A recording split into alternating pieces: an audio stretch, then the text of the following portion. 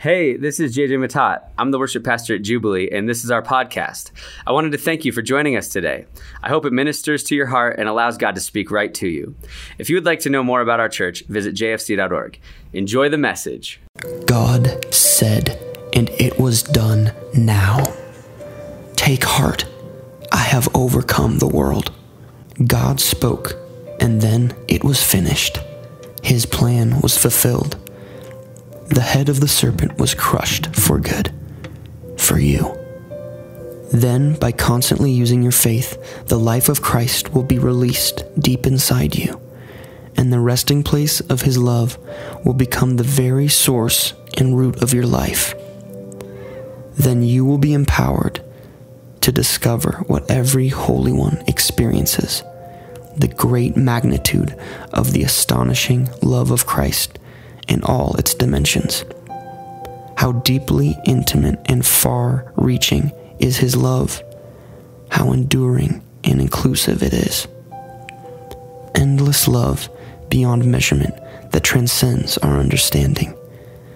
This extravagant love pours into you until you are filled to overflowing with the fullness of God.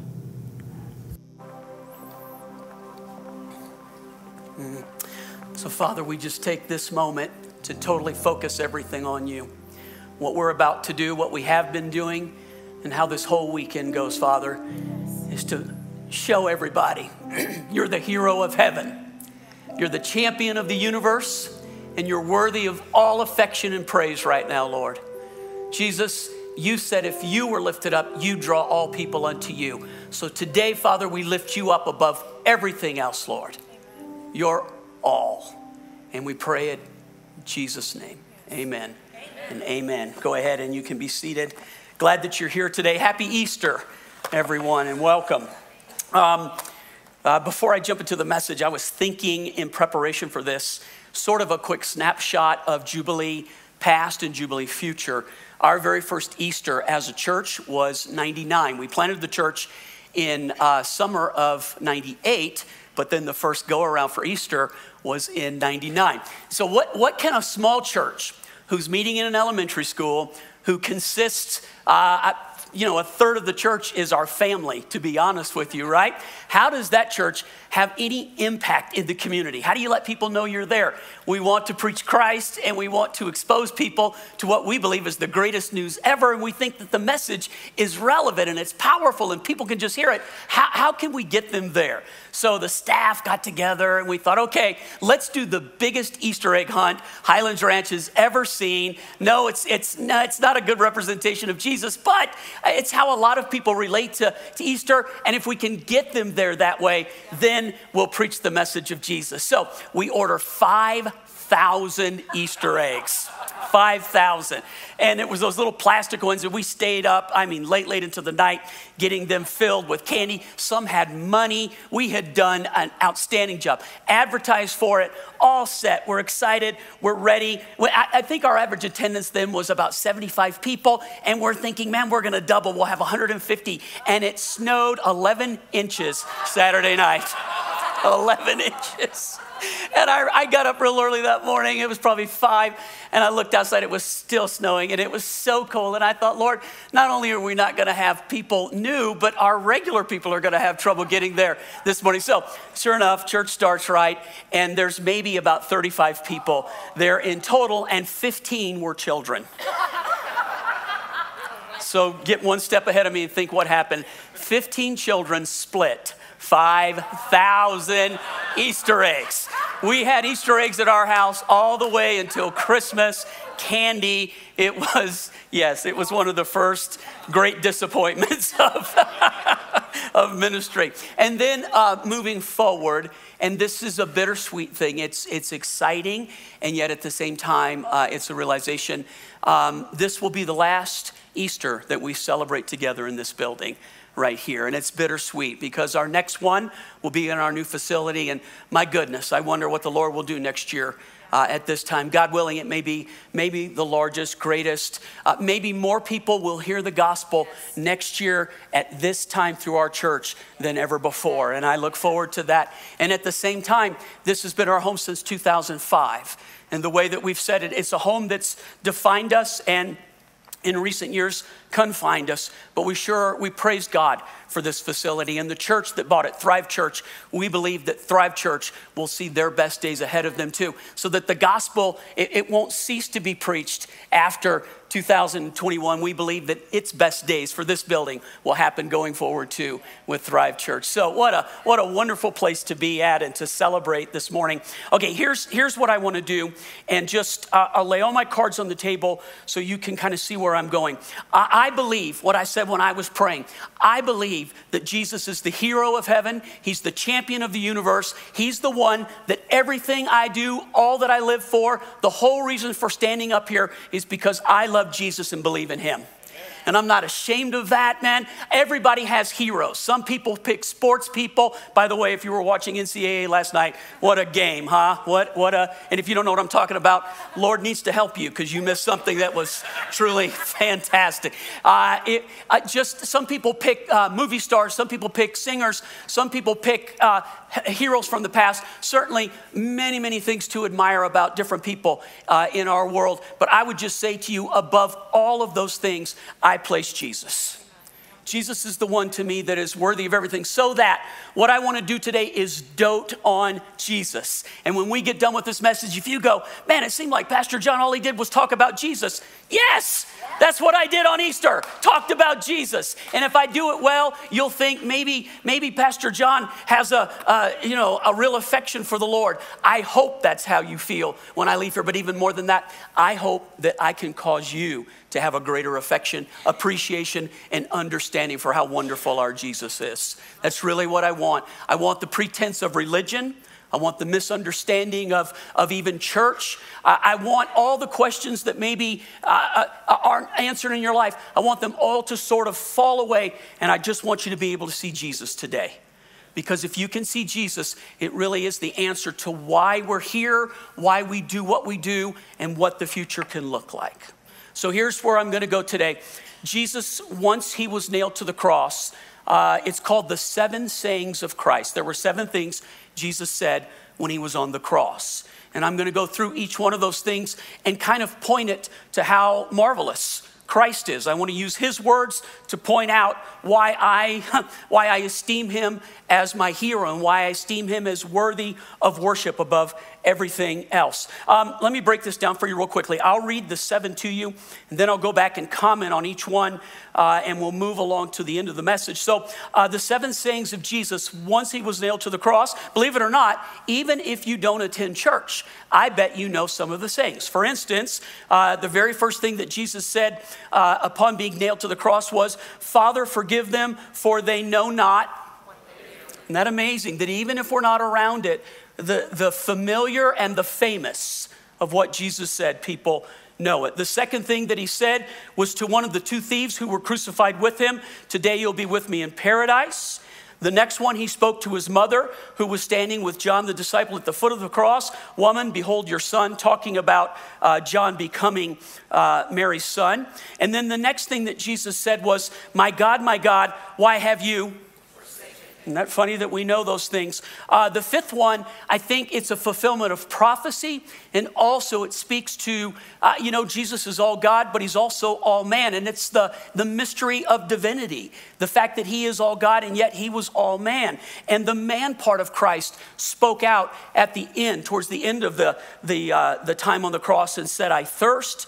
And then the next thing, in rapid succession, he said, "It is finished." Tetelestai. Katie, if you were here last week or watched it, Katie taught about that and did an excellent job. And then the very final words of Christ before he expired the work of the cross was done. Jesus said, "Into your hands I commit my spirit." Now, real quickly, of these 7 sayings, I saw something this week that I thought was really interesting. Don't know if you've ever considered this. Don't know if you've even thought about this much. much, but let me put into context.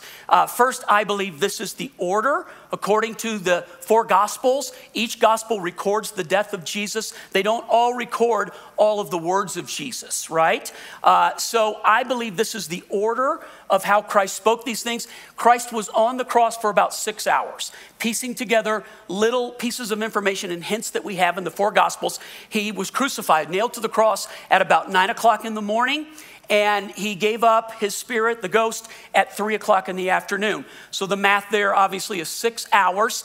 Did Jesus say each one of these once an hour? No, that's not how this came down. He said the first 3 within the first hour of being on the cross, and I'll prove to you why I believe that to be true.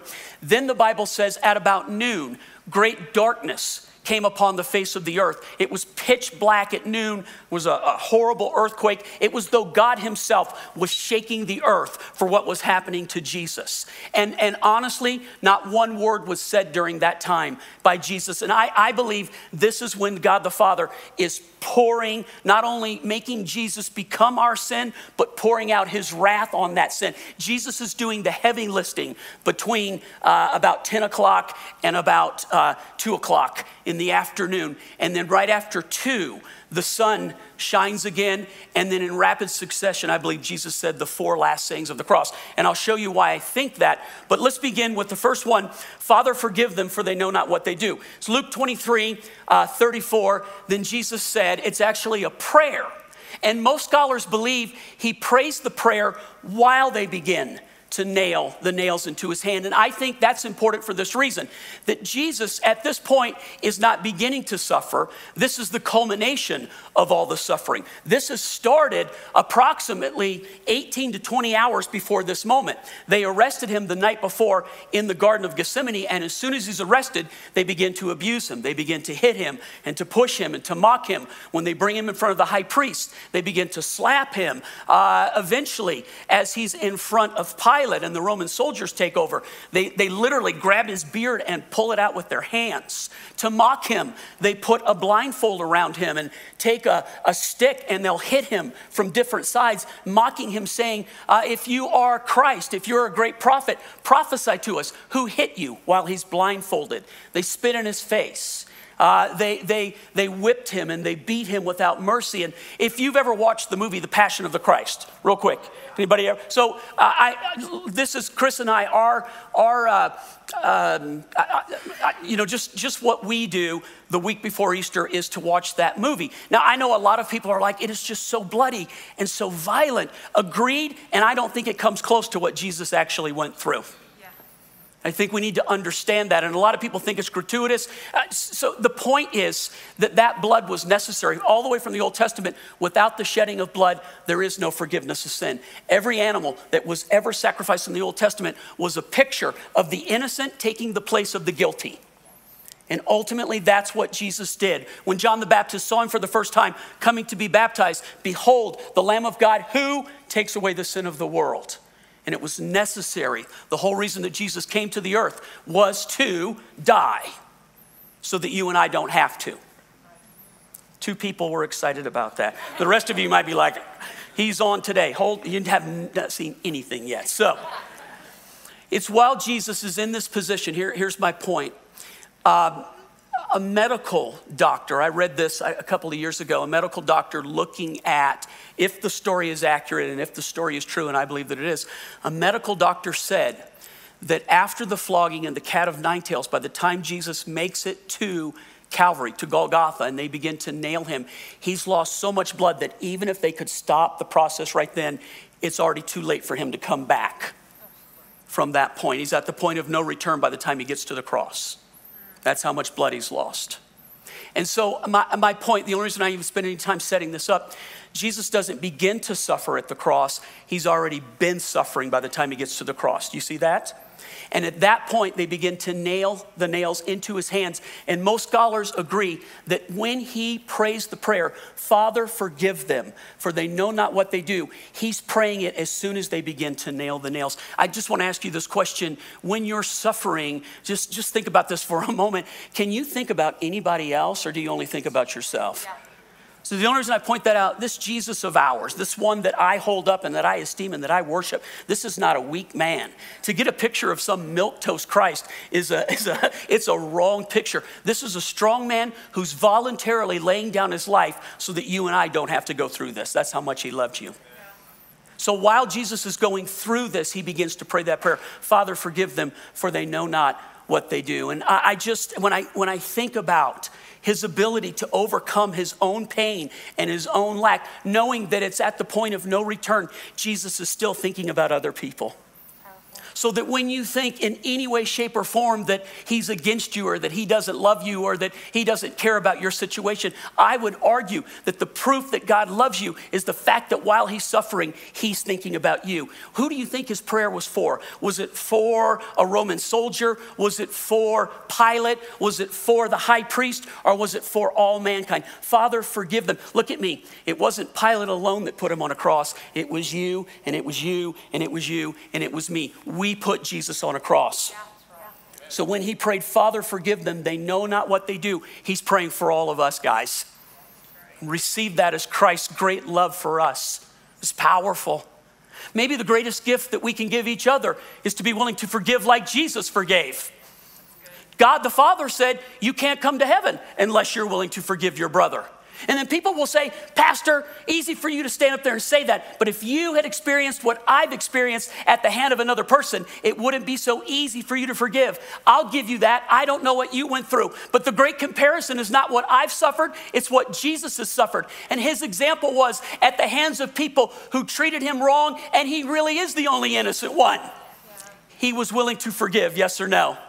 Maybe we're most like our Father when we do what our Father does. We forgive. It's powerful. Father, forgive them, for they know not what they do. The second statement to set this up, this is from Luke 23:43. Let me read it. And Jesus said to him, the him is one of the two thieves who were crucified at the exact same time Jesus was crucified. So a lot of pictures of Christ being crucified is just a singular cross. But in truth, we know for a fact that there were two other people that day who were crucified. They were thieves, and apparently these were guys who, like the 3-strike rule, except 3 strikes for them really was you're out, right? So these guys were condemned thieves, and what they had done must have been either it was habitual or it was so bad that they received the death penalty.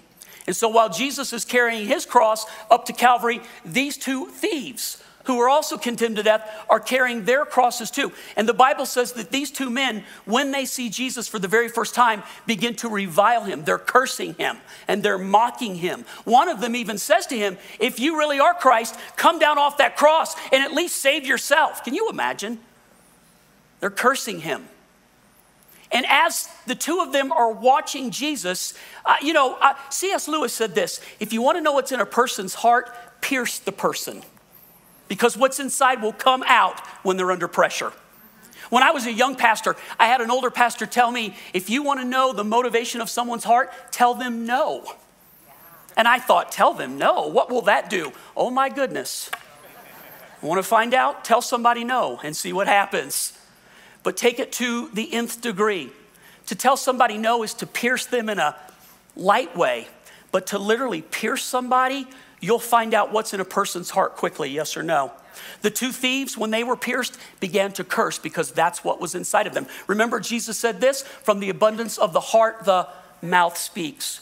But our Jesus, not only what he said, maybe it's what he didn't say that reveals to us how awesome our Jesus was. Jesus prays for people and offers forgiveness when he's pierced. But maybe it was the fact that he didn't curse, that he didn't complain, that he didn't say, forget it. When he stood before Pilate, and Pilate said, you better answer me because I have the power of life and death over you. And Jesus said to Pilate, nobody has the power of life and death over me. What I do voluntarily. And if I were to call right now, legions of angels would be at my side and wipe all of this out in an instant. Just the proof that Jesus is fully under control when he does this. And when Jesus is pierced, look, you pierce a person, you put a person under any kind of duress, and you'll find out what's inside the person, yes or no. Some of us can't even drive without finding out what's inside of us. True? Take it to the nth degree.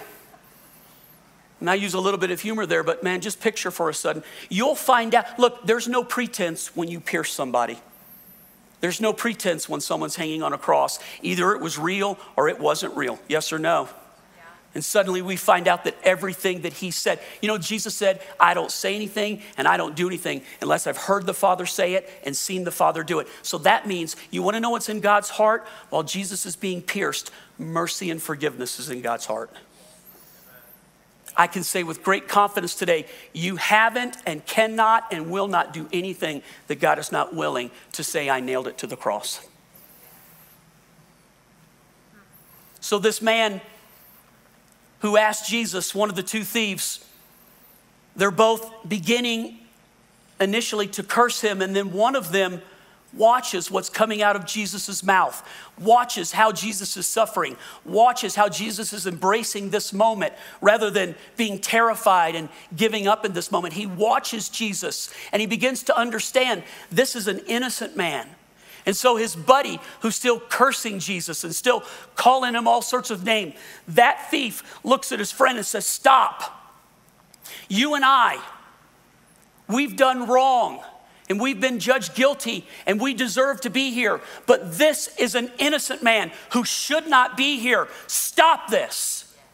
And then that guy looked at Jesus and said, remember me, Jesus, when you come into your kingdom today. And that's when Jesus looked at him and said, assuredly I say to you, today you'll be with me in paradise. Here, what is this right here? Let me just give you a picture. I think it's a picture of all humanity and the way that all humanity responds to what Jesus has done for them on the cross.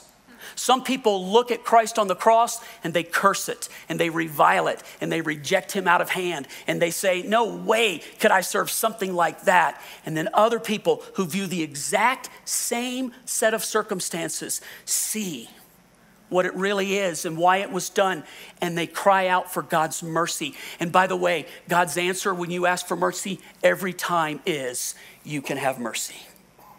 Look at me. No person in this room is too far from God's mercy. No person in this room is too distant, too hard, too wrong, too separate. It's the great picture of all humanity. We all behold Christ on the cross and we all make a decision. You'll dismiss it, reject it, curse it, or you'll look at it for what it really is and see that it was done for you and say to God, I need your mercy. And by the way, think of this. In a way, this is a deathbed, not a confessional, but a deathbed conversion. How about that? And what I love about this is that many people think the deathbed conversions, can you come at the last minute to Jesus and does it really matter? Well, this guy never had a chance to get off the cross and make a good name for himself, did he? It was only in that moment. He had moments to live and ask God for his mercy. And what did Jesus do? Jesus gave him mercy, which is why I would say to you, no matter where you are, if in your heart you will ask God for his mercy, you will receive mercy today. You'll receive mercy. A deal too good to be true. And yet, it's not me who offers the deal. I can only point to what our Jesus did. So what is that? It's supernatural love. Love that can only be known by experience. So today you'll be with me in paradise. The third one was Jesus' mother, Mary, his disciple, John, and there was another Mary who happened to be there at that time. And Jesus looked down from the cross and saw his mother. Now, most of us, even when you're adults, if you still have your mom, you want your mom to comfort you. You bunch of chicken men right now who, I'm going to say it one more time. If you can get comfort from your mom, you'd take it, yes or no? We want our mom to comfort us. But in this case, Jesus, who probably rightfully more than any other person could want comfort, doesn't think I need comfort from her. He thinks I need to take care of my mom. So any mom in this room, real quick, and I don't mean to do this to like, if you're not a mom, you know, I just want to tap into something. Roberta, just picture with me, answer the question. If you could get to this point watching one of your children in a position of crucifixion, right? You know, this is it. if you could get to that point, could you stand there for 6 hours and watch that take place? I don't think, could any mother do that? Amy, could you do that? Do you agree with me? You could not do it, right? Okay, so the reason I point this out, I'm going to tell you why I think the first 3 things happen within an hour. I think that in the first hour, Mary knew who Jesus was more than anybody else because the angel Gabriel came to her and said, the Holy Spirit is going to impregnate you. You're going to have the Messiah, the Immaculate Conception. And it was prophesied to Mary before Jesus was born. These were the words. When he becomes an adult, it's going to pierce your heart with a sword because of what your son is going to have to go through. So she knew. And this is that day when it pierces her heart with a sword. And here's what I want you to think. In that first hour, she's watched her son go through this mock trial, been totally abused, nailed to a cross, and now she's standing there. And I think Jesus looked down from the cross, and instead of demanding, I need help, and I need mercy, and I need care, he recognized that his mother, Cindy, his mother needed help. So he says to his disciple, son, this is your mother, and mother, this is your son. Let me read it to you, and I'll connect why I think this happened in the first hour. When Jesus therefore saw his mother and the disciple whom he loved standing nearby, he said to his mother, woman, behold your son. And then this sentence is connected. And from that hour, that disciple took her to his home. Here's my point. Every mother in this room will get it. She's had to watch him go through this. He's now nailed to the cross. He recognizes she can't take this anymore. And by the way, this isn't the worst part of the cross. The worst part is about to happen. So Jesus says to his mother, this is now your son. To his disciple, this is now your mother. And you need to take her home because she can't watch what's about to happen. So I believe, it says from that hour, I believe this all took place. The first 3 were in the first hour. And then what happens? It now is getting close to 11 o'clock, maybe 11:30, somewhere in there. I don't know exact, but there is a huge, whether it's a solar eclipse, I don't know how God did it, but it literally, there's an earthquake and there's great darkness. And here's what I believe. 2 Corinthians chapter 5. Let me read this to you, man. This is really, really powerful. 2 Corinthians chapter 5, this is verse 21.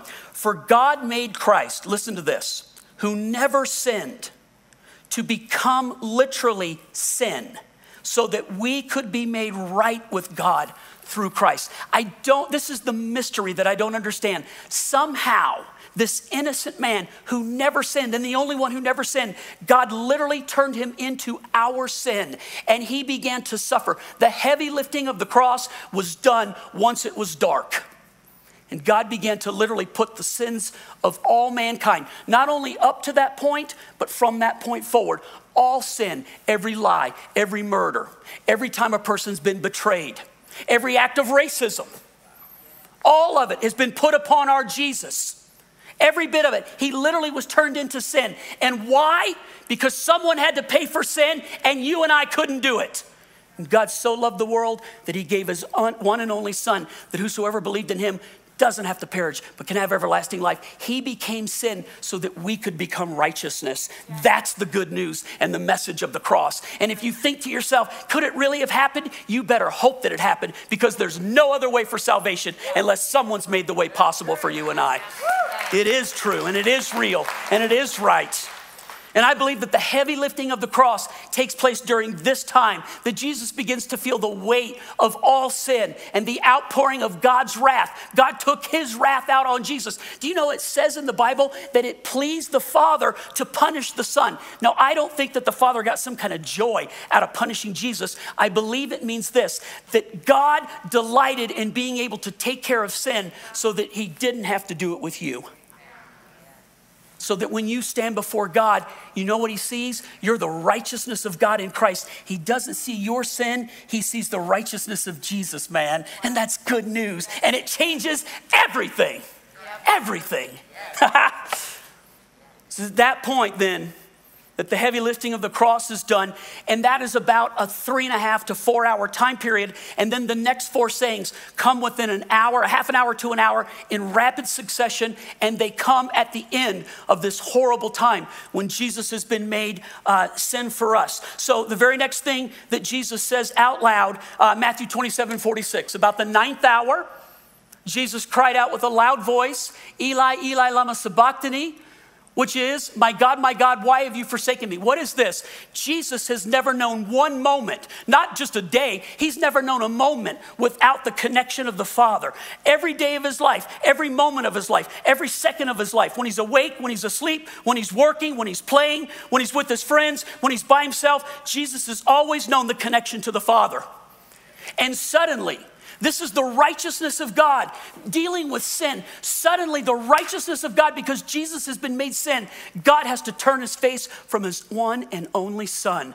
And Jesus is so keenly aware of being connected to the Father that he feels the break and he cries out to God, not in rejection, but still saying, you're my God, you're my God. Why have you turned your face from me? He was forsaken so that you never had to feel one day forsaken. Alex, you never have to feel one day that you're broken from the relationship with the Father. Anyone in this room who the enemy has lied to and told you that God is not on your side, that God doesn't love you, and that God is not for you, you are listening to a lie. Jesus was forsaken so that you could be the accepted. Jesus was rejected so that you can be connected. He's the one who did it. And you take away from the work of the cross when you say that God is not for me. The ultimate proof is that God loves you and paid the highest price in order to make sure you're connected to him. And you go, John, you seem so sure about that. More than anything else in life, I'm sure about this right here. More sure than my wife's love, more sure than my kids love me, more sure than I have the greatest grandchildren in all of the universe, more sure than that this story is true and it's real, and that God loves you, man. He knows you. Jesus on the cross, I heard somebody say that it was our picture in front of him.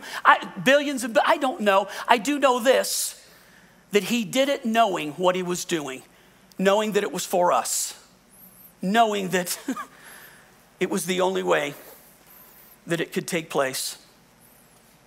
The very next thing that Jesus said, and I think it's just in, like it's a fulfillment of prophecy. By the way, Christ on the cross and what he did and what he fulfilled, there are more than 100 prophecies that Jesus fulfilled perfectly. And if someone ever says to you, how do you know the Bible's real? Like, there are multiple reasons I can point and tell you of why the Bible's real. Some are archaeological. Some are just, they're factual. But one of the things that I can tell you is this, that when things prophesied 1,000 years before Jesus ever walked this earth, and every one of them was fulfilled perfectly, that is some level of proof, yes or no? That is some level of proof. So the very next thing that Jesus does after, my God, why have you forsaken me? He says out loud, I thirst. John 19:28. After this, Jesus, knowing that all things were now accomplished. That sentence is important. So Jesus realizes he's paid the price at this point. He's poured out his wrath. Sin has been taken care of. So Jesus, knowing that all things were now accomplished, that the scriptures might be fulfilled. So in order to fulfill prophecy, Jesus said, I thirst. By the way, that is from, I believe that's Psalms 28 or 29, where King David wrote many of the prophecies about what Jesus would do. And David wrote down that I thirst and they give me vinegar to drink. It's amazing how accurate that is.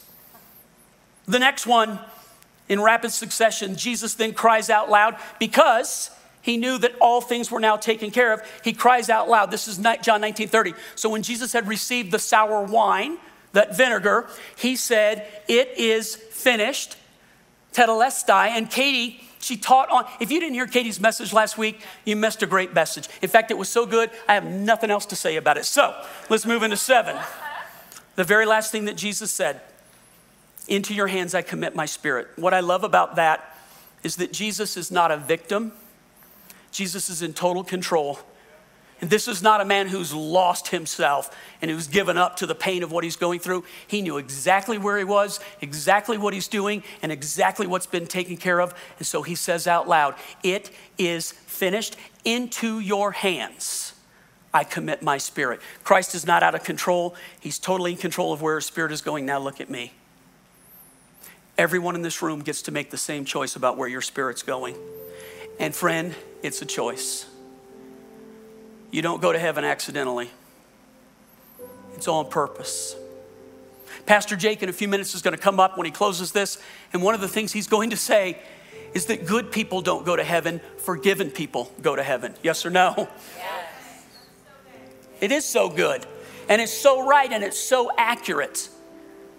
And everybody in this room, remember this. You get to choose what happens to your spirit. And if you say, I don't want to make that choice, you're making a choice by saying that right there. Jesus said, you're either for me or you're against me. There is no neutrality when it comes to our Jesus. But John, I have a lot of questions. Awesome. I know the one who can answer them.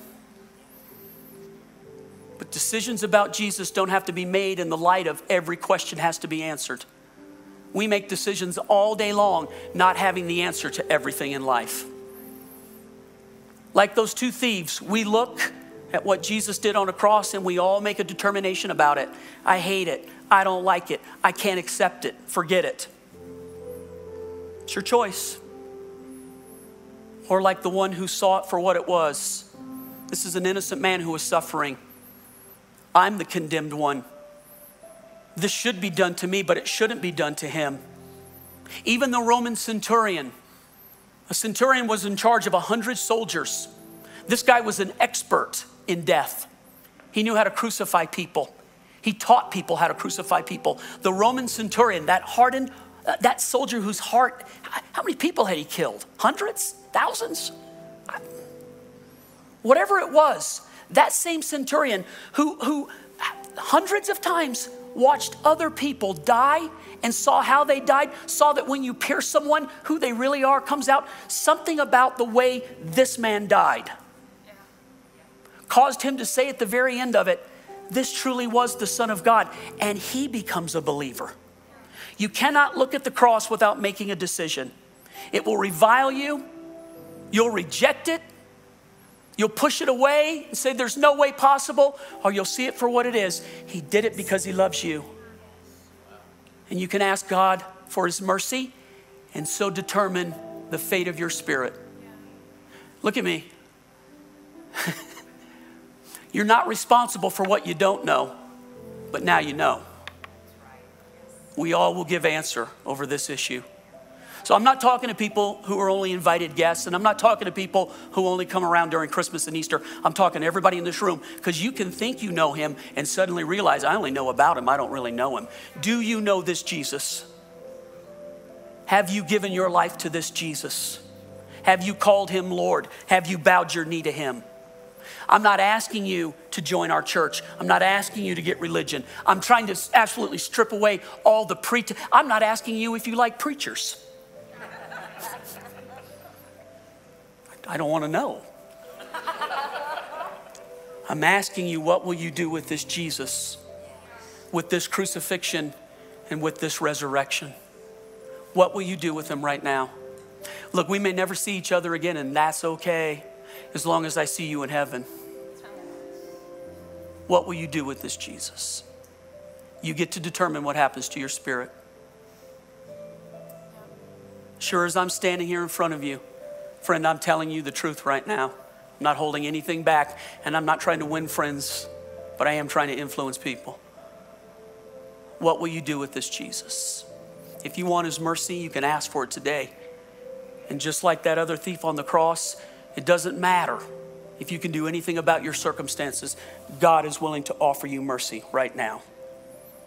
It's the most incredible act of love that's ever been given. Pray with me. Father, we love you. We honor you. Jesus, I hope people will say, Pastor John really, really doted on Jesus today. Lord, I should do it more every time. May that be true, that every time I teach about you, it's greater and it's fuller and it's higher. Father, in this very moment, all of us stand before you. All of us, Father God, drop all the pretense. It's not the way that we're dressed. It's not the life that we lead, good or bad. It's not what we do for a living, how much money we make. It's not what part of town that we're from.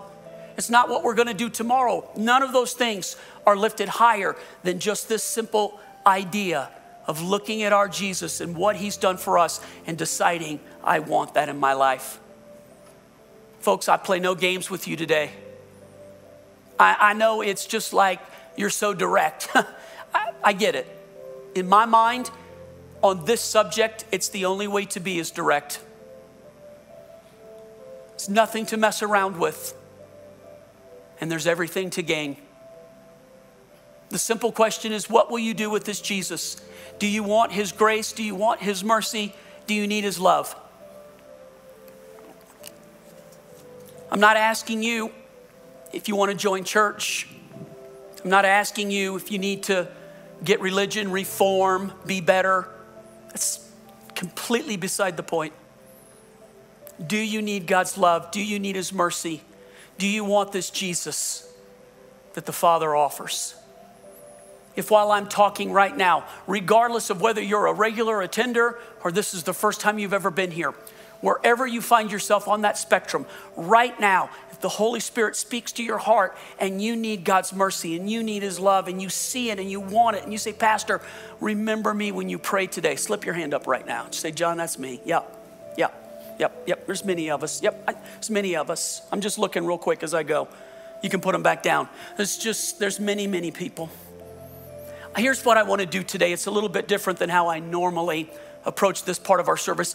I'm going to pray, lead you in a prayer, and I want you to repeat after me, but I want everyone in the room to repeat this prayer with me. Will you do that? Heavenly Father, in Jesus' name, I need mercy. Forgive me of my sins. Hold me. God, I see my need for you. And I say yes. Thank you for loving me. In Jesus' name, amen. Look real quick. You might think, it's such a simple prayer. There's no better way to approach God than with simplicity of heart. No pretense, no deal, no God, I'll be better. Just simply, God, have mercy on me and help me. That's how God wants us to come to him. The full work of the cross is Jesus's alone, not what you can do to make yourself better. Let the Lord work that in you.